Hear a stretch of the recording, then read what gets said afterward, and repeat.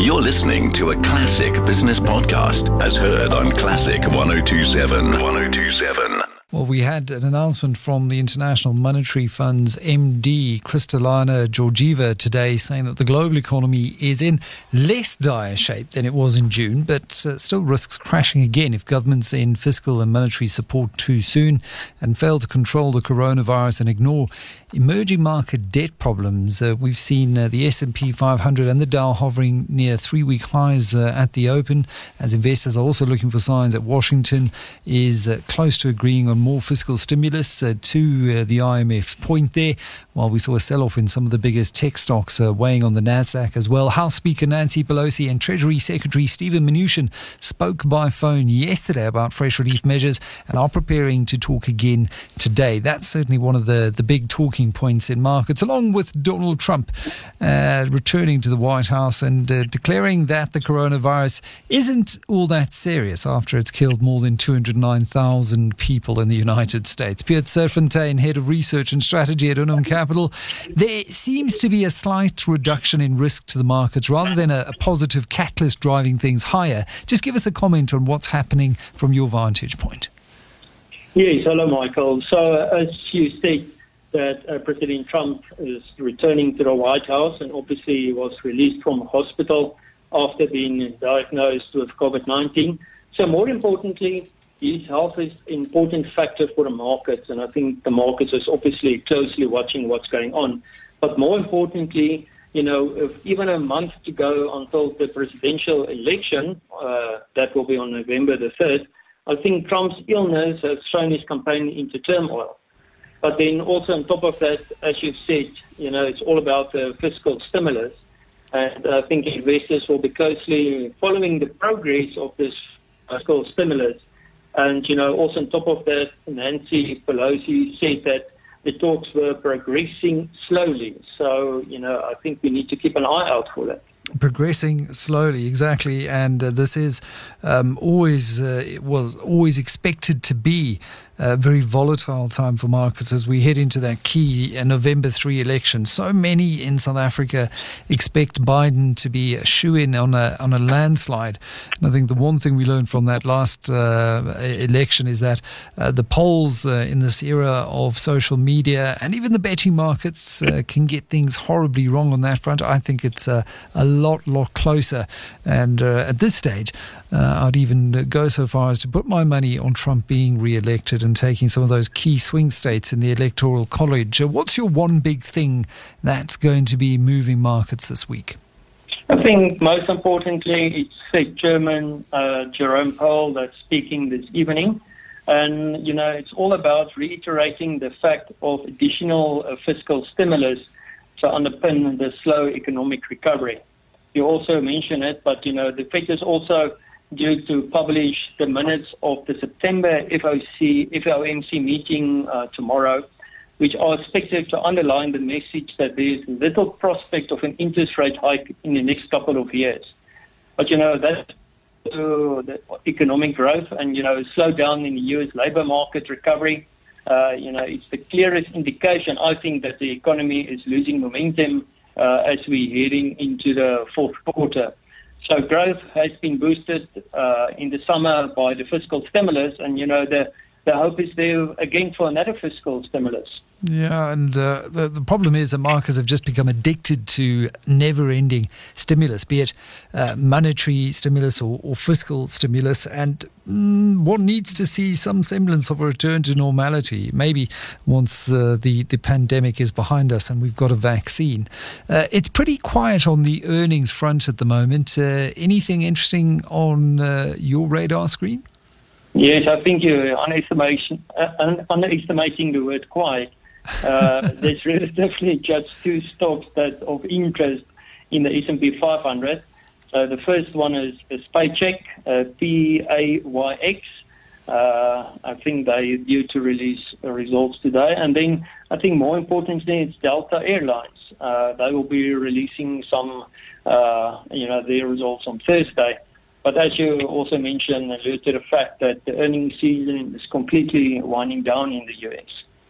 it is completely winding down. And so what we're going to do is have a look at a decent ETF. If there are no companies reporting, it's always nice to have a look at an exchange-traded fund. What's on your ETF watch list for the week? I mentioned it last week that, I like the potential of a gold rally. And it's coming back to, with the, let's call it some degree of uncertainty in the markets. I always like gold as a safe haven investment.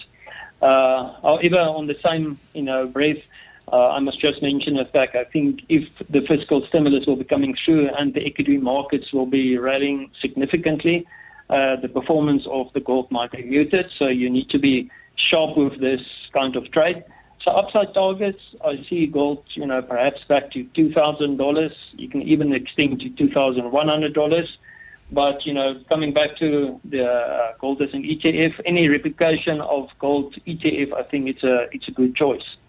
I think the new gold ETF is certainly one of my favourites in the South African market, brought to market by ABSA, if memory serves me correctly, and has been a mainstay in many portfolios for the last 3 or 4 years. Certainly, commodities are front and centre tomorrow. We've got the Joburg Indaba taking place, and that really, as I said in the introduction to the show, has become where the real talk happens. The one in Cape Town's just become too much of a trade show. The Joburg Indaba has the right people. It's got the right CEOs. It's got the right mix of government and labour as well, and so ably emceed and facilitated by Bernard Swanepoel, who keeps things funny but blunt and to the point as well, and I think that's exactly the way mining people like it. What's happening in commodity markets at the moment? Oil, I think, is the big story. What's your view on Brent? So I think with some good news in the market, we can easily see Brent back to $43.30. You're going to ask me, why am I so specific on $43.30? It's all about volatility and the expectation of how far a specific market can run in, let's call it the next two weeks. So I think good news is resonating, with Trump coming out of, let's call it recovery, and then I think stimulus hoax. But in the same breath, I will say below $41 will be a major concern. Then it can easily go back to $39, $38. But also interesting enough is that, the Brent speculators have reduced their long position. So you can see there's definitely some profit taking. But on top of that, the supply-demand balance is also being shifted by the latest Hurricane Delta and what's a tropical storm Gamma, which will shut down production in the Gulf of Mexico. Just to a matter of useless information, it's interesting to know the names that they were giving Hurricane Delta and tropical storm Gamma. That's also coming back to optionality. So it's optionality terminology that they're using. So, and not women's names. Do you know why they're using those names now at the moment, Peet? So whatever they're seeing, what we don't see, will still be a mystery. But yeah, it was just interesting to know those names. What's your punt for the week? So coming back to our local market, it's really been difficult, the market conditions, and, you will be in a trade and then suddenly you will experience the opposite, and most likely you need to, take a stop loss. But it's coming back to you need to manage your risk appropriately in, such market conditions. But coming back to what I like the investments and wealth management space, specifically Quilter PLC I like. So with a reference price of where it closed today, I think 28 Rand and 50 cents, I think it can easily go back to 30 Rand or even higher. We always refer to a change in trend direction, so that occurred after a bullish MACD crossover. So remember, MACD is the moving average convergence divergence, and it's a universal indicator.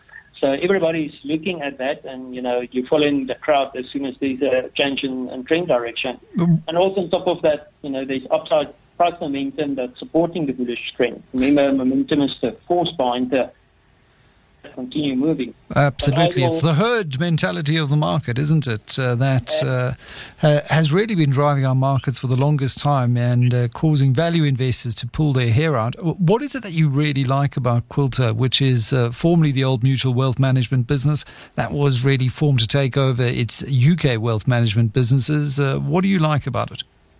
It's just the price action and how it's been trading. It's sitting, I think, at really good and attractive levels. So getting in here, I don't think it will be too wrong going into it. But also, I must always state, stop loss. I think below 27 Rand, you need to negate the bullish bias. And lastly, we're talking about COVID-19 all the time, and we've tended to shift our gaze elsewhere. But it can't pass notice that it has now officially killed more than 1 million people worldwide. What's your comments on this and the likelihood of the market to continue to be driven by the search for a vaccine? Yeah, I think, it's coming back to, if it's a real story. I know there's a lot of conspiracy stories running around. But, coming to the fact it's reality, it killed some people, killed more people than I think we all anticipated. So I think you must just stand clear, look through all the smoke and mirrors and see what's really going on. And I think it's coming back to, the fiscal policy. So if that's coming through, don't miss the bandwagon and just jump on it. Peet Serfontein, Head of Research and Strategy at Unum Capital, with your trip offshore this week. Remember that at Unum Capital, they've built an offshore trading platform for you to go and begin your journey trading offshore. Visit trade1027.co.za.